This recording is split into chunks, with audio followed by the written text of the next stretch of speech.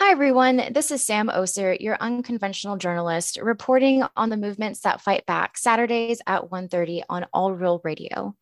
Today, we're going to be interviewing Anna and Fuad. They are students for justice in Palestine. That is a group out of Rice University. And there is an upcoming event that Rice is doing that normalizes the atrocities that Israel is doing in Palestine right now.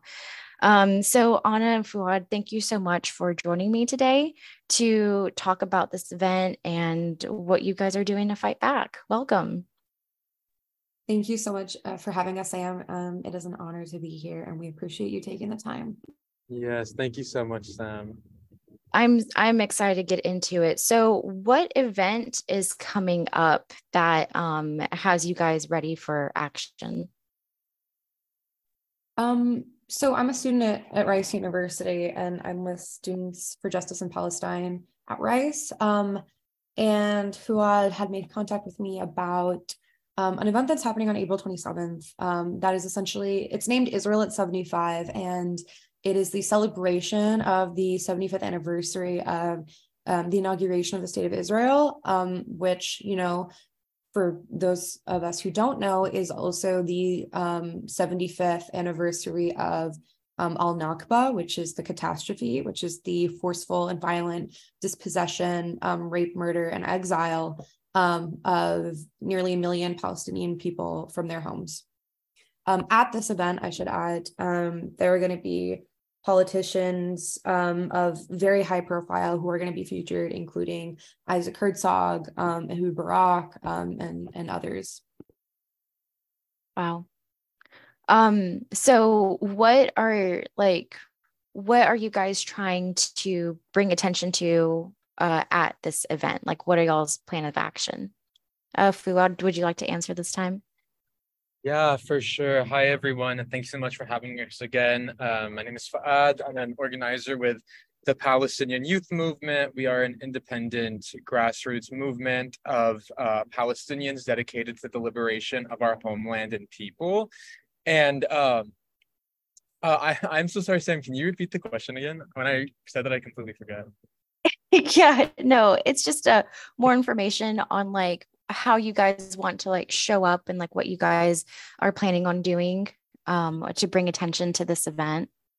Yeah, absolutely. So I think, one of our primary goals with the course of action in response to the Israel at 75 conference is really stigmatizing support for the colonization of Palestine on our campuses and in our community. We're witnessing sort of like the last few years we've witnessed a global shift in consciousness around Palestine, right? Like both within the city of Houston, across the occupied land we're on today, and across the globe, there's a major shift in support for Palestine liberation. And this is coming at a time in which Israel is doubling down on its colonial tactics of repression and violence against the Palestinian people. So amidst this global shift and amidst the compounded violence that Palestinians face today, the goal is to push a political message that the normalization of this violence through celebrating the occupation of Palestine or the colonization of Palestine 75 years ago, and subsequently platforming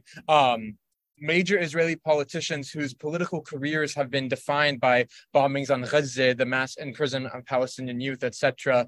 We're trying to push a message that this is not acceptable on our campus and in our community. And in a coalitional effort between students and community members, we're trying to say that there's no room for this in our city, period. That Houston, Palestine is a red line for our community members. And so that's sort of like the overarching goal behind the actions that we have planned and are continuing to escalate on in response to Israel at 75, is really push a line that we do not accept the normalization of colonial violence on our campus and in our community. That's amazing. Before we got on, I was telling you guys about in I think it was 2013 or 2014, maybe even 2012, I don't know, somewhere around there.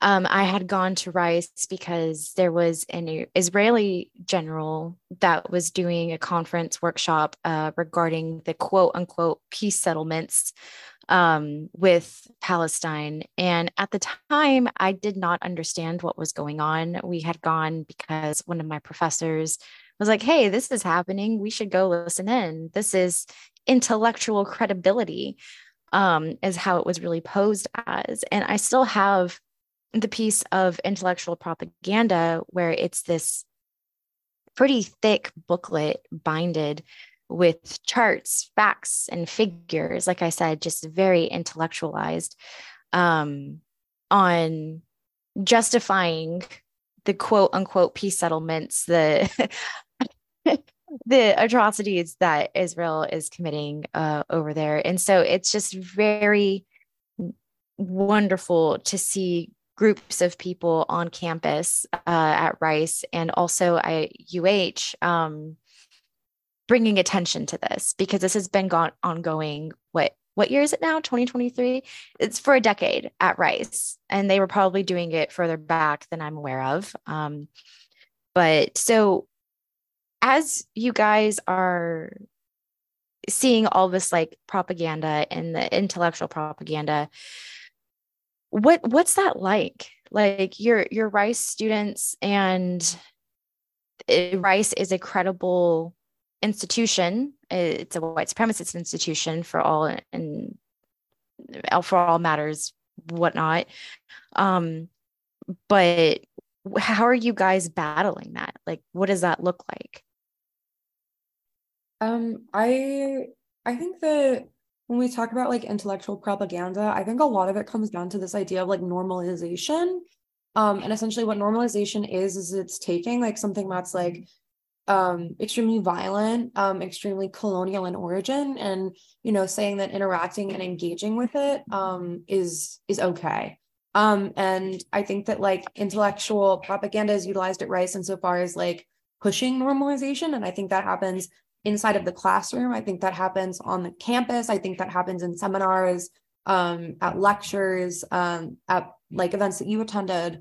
And I think that a lot of it is passable because, as you mentioned before we started talking, Rice is a, quote unquote prestigious institution. And so there's a level of like educational or academic credibility that comes with that.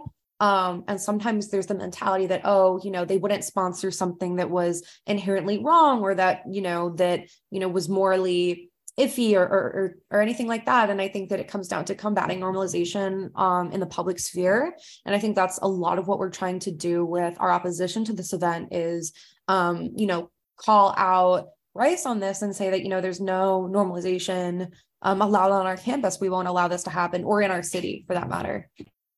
And if there's just to add on to what Anna said, Rice does sort of posture as like this, very prestigious, like highly reputable intellectual university. And I think it's really like important to remember that like universities exist to reproduce the status quo, right? They exist to reproduce the conditions necessary to maintain U.S. hegemony across the globe, to entrench neoliberalism as like a political, framework and process. Like that's the goal of universities. That's the goal of like the different academic departments, etc. And it wasn't until students and community members fought to democratize the university that this sort of role that the institution plays is challenged, right? So it was Black students that pushed for African-American studies. It was students across various colonized backgrounds that pushed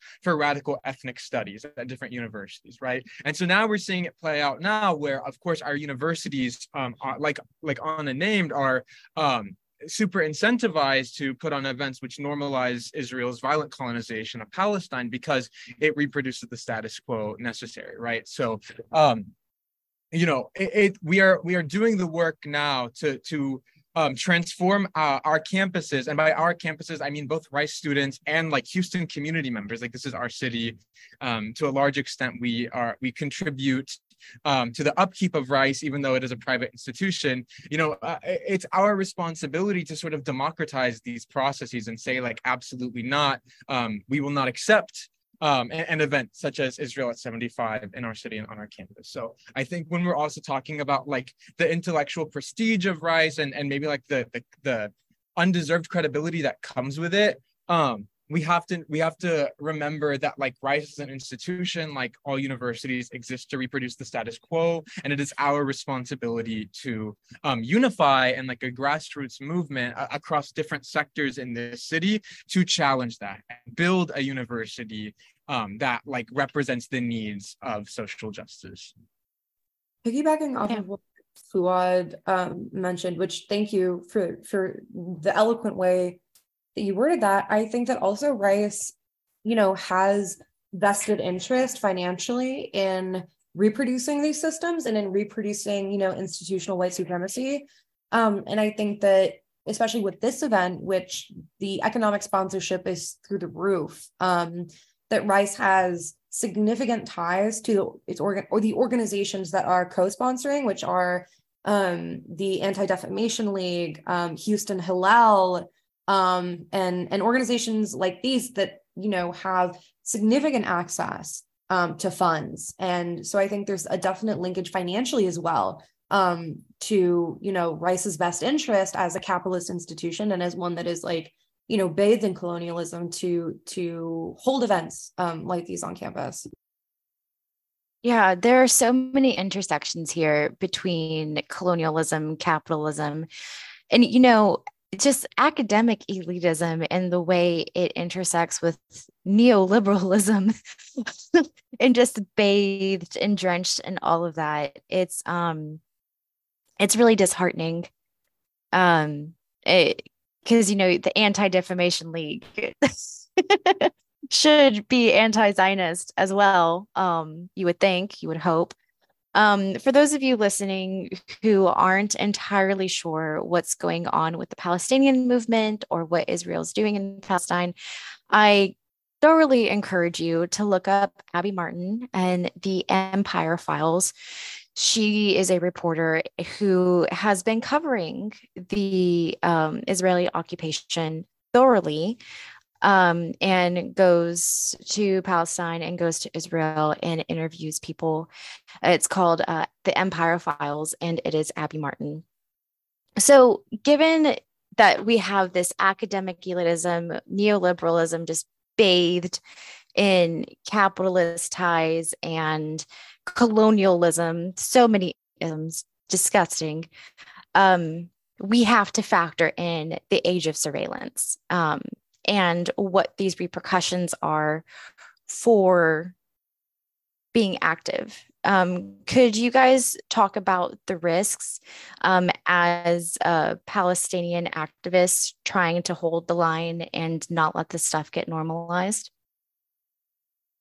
Yeah, for sure. I can start, maybe pass it to Anna after. Yeah, so I think it's important to, when we talk about repression, it's important to contextualize it within the fact that like every like social justice movement in like the history of this country, especially and across the globe, face like immense and state-sponsored repression in order to like quell its just movement, right? We see that through COINTELPRO against the Black Liberation Movement. We see that through McCarthyism against like the left in the 50s. And today we see it through the doxing of pro-Palestine activists and organizers on campus and in our community. And so a lot of the risks that Palestinian and those in solidarity with our struggle face when organizing are, websites like Canary Mission, which maliciously like post photos and personal content of organizers in an attempt to essentially scare them out of organizing. So they put all of this information and they throw very like malicious and incorrect accusations of support for terrorism, and anti-Semitism, which are deeply rooted in like Islamophobic and anti-Arab racism, and this idea that like Palestinians, Arabs, Muslims are like inherently violent, inherently Islamophobic, or inherently anti-Semitic, and so are the people that like support them, and so this is sort of like the landscape that pro-Palestine organizers are like working within, and it's even a bit more precarious for Palestinian organizers. As of 2017, Israel enacted laws which will allow them to legally deport people trying to enter who are known to be affiliated with the BDS movement. And so several Palestinian organizers now face a similar fate that their parents and grandparents did in 1948 when they are denied entry into their homeland for engaging in just and righteous activism for Palestine. But what I think is really important to name here is that number one, the state and like it's the various entities which are against the cause double down on repression when our struggle is winning. Right. And so we have to also view repression as also a testament to the amazing and prolific work that Palestinian organizers and pro-Palestine organizations have waged over the last decade and beyond. Right. And similarly, these tactics of repression no longer have the grip over organizing spaces that they once did. The goal of this sort of doxing is to enact a chilling effect on Palestine organizing when people are too scared to speak out. Right. But what the Palestinian grassroots organizations and the student movement are showing us is that nothing will stop us from just activism for Palestine, right? We are on the side of justice, and we find safety in that. And so the grip that it once had is it no longer has that on our organizing spaces. And I think that's a really powerful testament to the growth of our movement and our trajectory moving forward, how much more we can continue to grow and build. Yeah. Anna, do you have anything to add? Yeah, I mean, I think that the stakes are different for me because of my positionality. I'm not Palestinian. I'm just, someone who's working in support and solidarity. But I think that like in terms of, what it looks like to be doxxed and blacklisted, I definitely think that like I've heard this phrase go around a lot, which is like it's an attempt to raise the stakes of Palestine organizing and Palestine activism, and it's a cult of fear mongering and an attempt to scare people away from organizing. And I think that's why I really appreciated what Fouad was saying about like it being a testament to the work and to the labor and to the love that is going into these movements. And I think that the important thing to remember is that like when someone's been blacklisted or doxxed or whatever, it's not hopeless, because they join, a significant amount of people who have had the very same thing happen to them, but who continue to support the movements that they believe in. And I think that, again, my positionality is not Palestinian, but I think especially for like Black, Indigenous, and people of color, that the stakes are also higher. And I think that like, mainstream media and organizations like organizations using that loosely, like Canary Mission or Stop Anti-Semitism or the ADL, these far right watchdog groups tend to capitalize off of existing oppressions.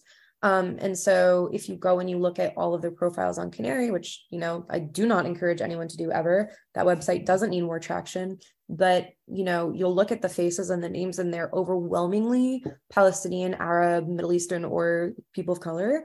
And I think that that is a very intentional use of existing entrenched institutional and systemic racism. And I think that these organizations profit off of capitalizing on what's already existing. And like Fouad was saying, I think the best way to do that, like to combat that, is to, continue to come together in solidarity. And so, yeah, I really appreciated your words on this, Fouad. That was very well said. Yeah, that's, yeah, it's just, it's both like, just like stupid that we have to go through all this. But it's also incredibly heartwarming that even in the face of this injustice, there is love and community and care. And Fuad, what you said about finding safety and justice really resonated with me, because that's it. That's the thing, right? Before we wrap up and you guys talk about your call to actions and the plugs, is there anything that you desperately need people to know, or any last words? I think it's really important, and this is a question that I have been posing to people in my life recently, is, if you're not involved in Palestine organizing or local community organizing at all, I think asking yourself why is a really important question to tackle, because it takes so little to show up in solidarity, and that little can mean so much in the broader picture, in the broader scheme of things. And I think that, as many people as possible who can kind of join a growing beautiful movement towards, liberation from colonization and colonialism, as many people as possible that we can stand in solidarity with, all the more powerful our movement becomes.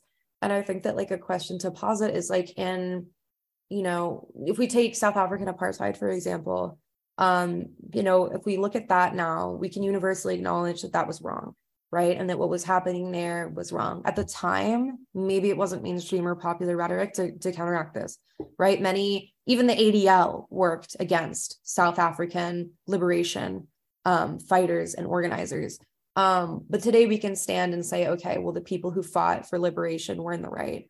And if we think about Palestine through the lens of, like, historic liberation from colonialism, asking ourselves the question, well, in 100 years, will you be able to look back? Will your children, grandchildren be able to look back and say, okay, my relative, my comrade, my friend was on the right side of history, or they were on the wrong side? And I think being able to quantify and qualify how you stood, where you stood, and when you stood is really important. And so asking yourself that, because it takes just an individual to make a movement. So yeah. Good. You're on mute. Okay. Sorry. Yeah. I really agree with everything Anna said. And I think I would just add that, well, I would add two things. First, Israel at 75, this conference at Rice University's Baker Institute for Public Policy is one of the most public forms of support for the colonization of Palestine that we have seen in our city in a really long time, right? We're having former Prime Minister Ehud Barak, or they're having former Prime Minister Ehud Barak speak, who was the Prime Minister that ordered Israeli soldiers to murder 13 Palestinians in cold blood, who were demonstrating the bombings that were happening in Gaza that also happened under his prime ministership, right? Michael Herzog was a former military Israeli strategist who oversaw the shelling of millions of homes, critical infrastructure like schools, hospitals, orphanages, etc. in Gaza, right? This is one of the most tangible and explicit forms of vocal support for the colonization of Palestine and the violence done against the Palestinian people. And it is imperative for us to take an active and vocal stance against this. To show, like, a vibrant solidarity with the Palestinian people in the city, but B, also to set a precedent for what is and is not allowed to happen on our campuses, right? Which leads to sort of like the second point, which is that Palestine really is an open door for the intersections of the struggles that we all care about, and that number two, we are all implicated, right? The struggle for Palestine liberation is a struggle against U.S. imperialism, which means a struggle against the U.S.'s military grip on our homelands across the global South, right? Because of the Israeli Defense Forces, or the Israeli occupation forces' intimate relationship with U.S. police forces here, the struggle for Palestine liberation is also the struggle for the demilitarization of U.S. police towards abolition, right? We have to understand that Palestine really is a mirror for ourselves and for our struggles. And in order to combat this international enemy of U.S. imperialism, combating Palestine is, or not combating Palestine, supporting the struggle for Palestine liberation is crucial within that, right? And also, we are all implicated in it through our tax dollars. Every year, $3.8 billion of U.S. Tax dollar money goes to the Israeli military, right? This is money that could be spent on our education system, which we are watching get less and less funding every year. It can fund new teachers. It can fund healthcare for the elderly and the sick. You know what I mean? Why are we funding the colonization of my homeland instead of funding the future of our children in this community, the future of Houston? So I think my final words are that, like, we have a collective responsibility as the city of Houston to struggle against this event, not just in solidarity with the Palestinian people against the colonization that they are fighting against, but to build a future of collective liberation for everyone. I also think, and this is the last thing I'll say, Fuad, I agree with everything you just said. And I think to add not even more depth, but to add like just a little bit more to that, I think something that, you know, myself and other SJP Rise folks have been talking about in these conversations is to remember that these men are literally war criminals, like have been on trial as, you know, war criminals. These are men who have employed the use of white phosphorus during war and created rains of fire on villages, right? These are men who have ordered the bombings of families, innocent civilian. I mean, they're innocent civilians, children. Like, these men are not academics. They're not anything good, right? And I think in any other circumstance, having literal war criminals on campus, there would be a little bit more, you know, cognizance and a little bit more conscientiousness about what this means. And I think that for Rice University to be doing this on the heels of what we saw last week during Ramadan with, you know, IDF soldiers beating worshipers bloody at Al-Aqsa Mosque, like, this is a very particular moment to have this event. It's a particular time, and it's everything that they're doing is strategic and on purpose. They build off of momentum, and colonialism throughout history is always built off of momentum. And I think that we can also build off of the same momentum, but for a different and more just reason. And I think, like Fuad was saying, ultimately it comes down to, what do we stand for in our home, right? Because Houston is our home and this is our city, and we actually have a choice as to like what we allow and what we don't. And I think like this is a time to take a stand and say, you know, in my home, in a space that's meant to be safe for myself and for everyone, then I'm not going to allow men who have murdered children to be able to be given a stage, to have hundreds of thousands of dollars given to hosting them, to allow them to speak to an audience of students, of professionals, of anyone really. And so I think like Fuad is really right in saying that, like, you know, this is it. Like, this is one of the most pertinent times that you can get involved in organizing towards liberation, because it's happening on our front doorstep. Yeah. Well, and just like to piggyback off that, you know, Houston's our city, but Rice is such a like expansive, like it doesn't just cover Houston, it covers Harris County, Texas. Like, if you know somebody who has gone to Rice, or you yourself are a Rice alumni, whether or not you live in Houston, this ties back to you. And it ties back to the education you got at Rice. It ties back to the kids, your kids that had gone to Rice. It's so much more global. It's happening right now in Houston, in our backyard, in Harris County's backyard. But it definitely can go everywhere. For anybody listening that is interested in learning more about the intersections of Palestine and the US, I do encourage you to read Angela Davis's book, Freedom is a Constant Struggle, Ferguson, Palestine, and the Foundations of a Movement.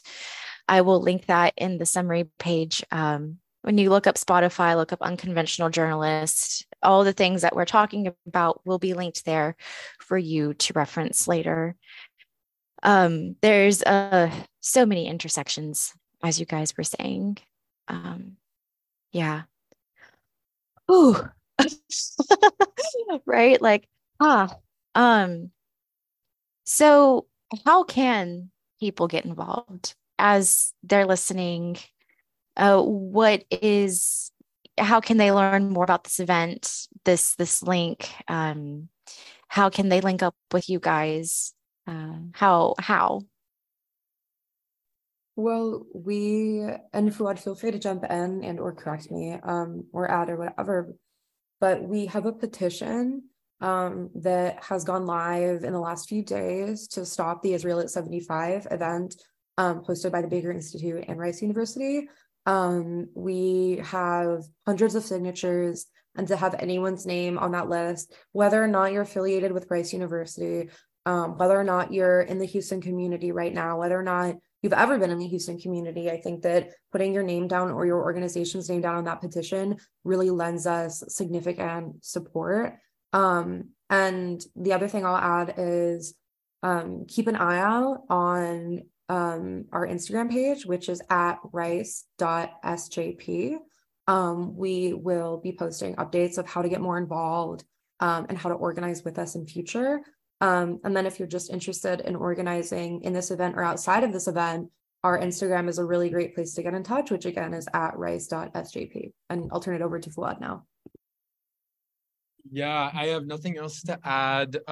Yeah, but please keep up to speed with at rice.sjp and at sjphtx. They're being joint posted on both accounts. sjphtx is the University of Houston SJP, where we will continue to be pushing this petition, but also where you will find updates in terms of next steps in combating this. And I would also just add that while you're on the at rice.sjp and at sjphtx Instagram accounts, follow and stay up to date with events that they are having, programming they're having, campaigns that they are running, and really join the movement for Palestine liberation in Houston through this event, but even after this event. And if you're a Palestinian or Arab youth that is outside of the college realm and are interested in getting involved, I highly encourage you to join the Palestinian youth movement. We work very closely with the SJPs and are building power for Palestine liberation in our Houston community as well. So reach out to us at Palestinian Youth Movement, and we can't wait to start building for this event and beyond. All right. Thank you, guys. I wish you guys all the luck, and I'll be keeping an eye and just yeah, I am hopeful to, like, for me, like we were talking about, the biggest part is undoing the normalization. And I really do think, I believe that conversations like this plays a huge role in that. So thank you so much for taking time to join me today. Thank you for having us, Sam. We appreciate the platform immensely.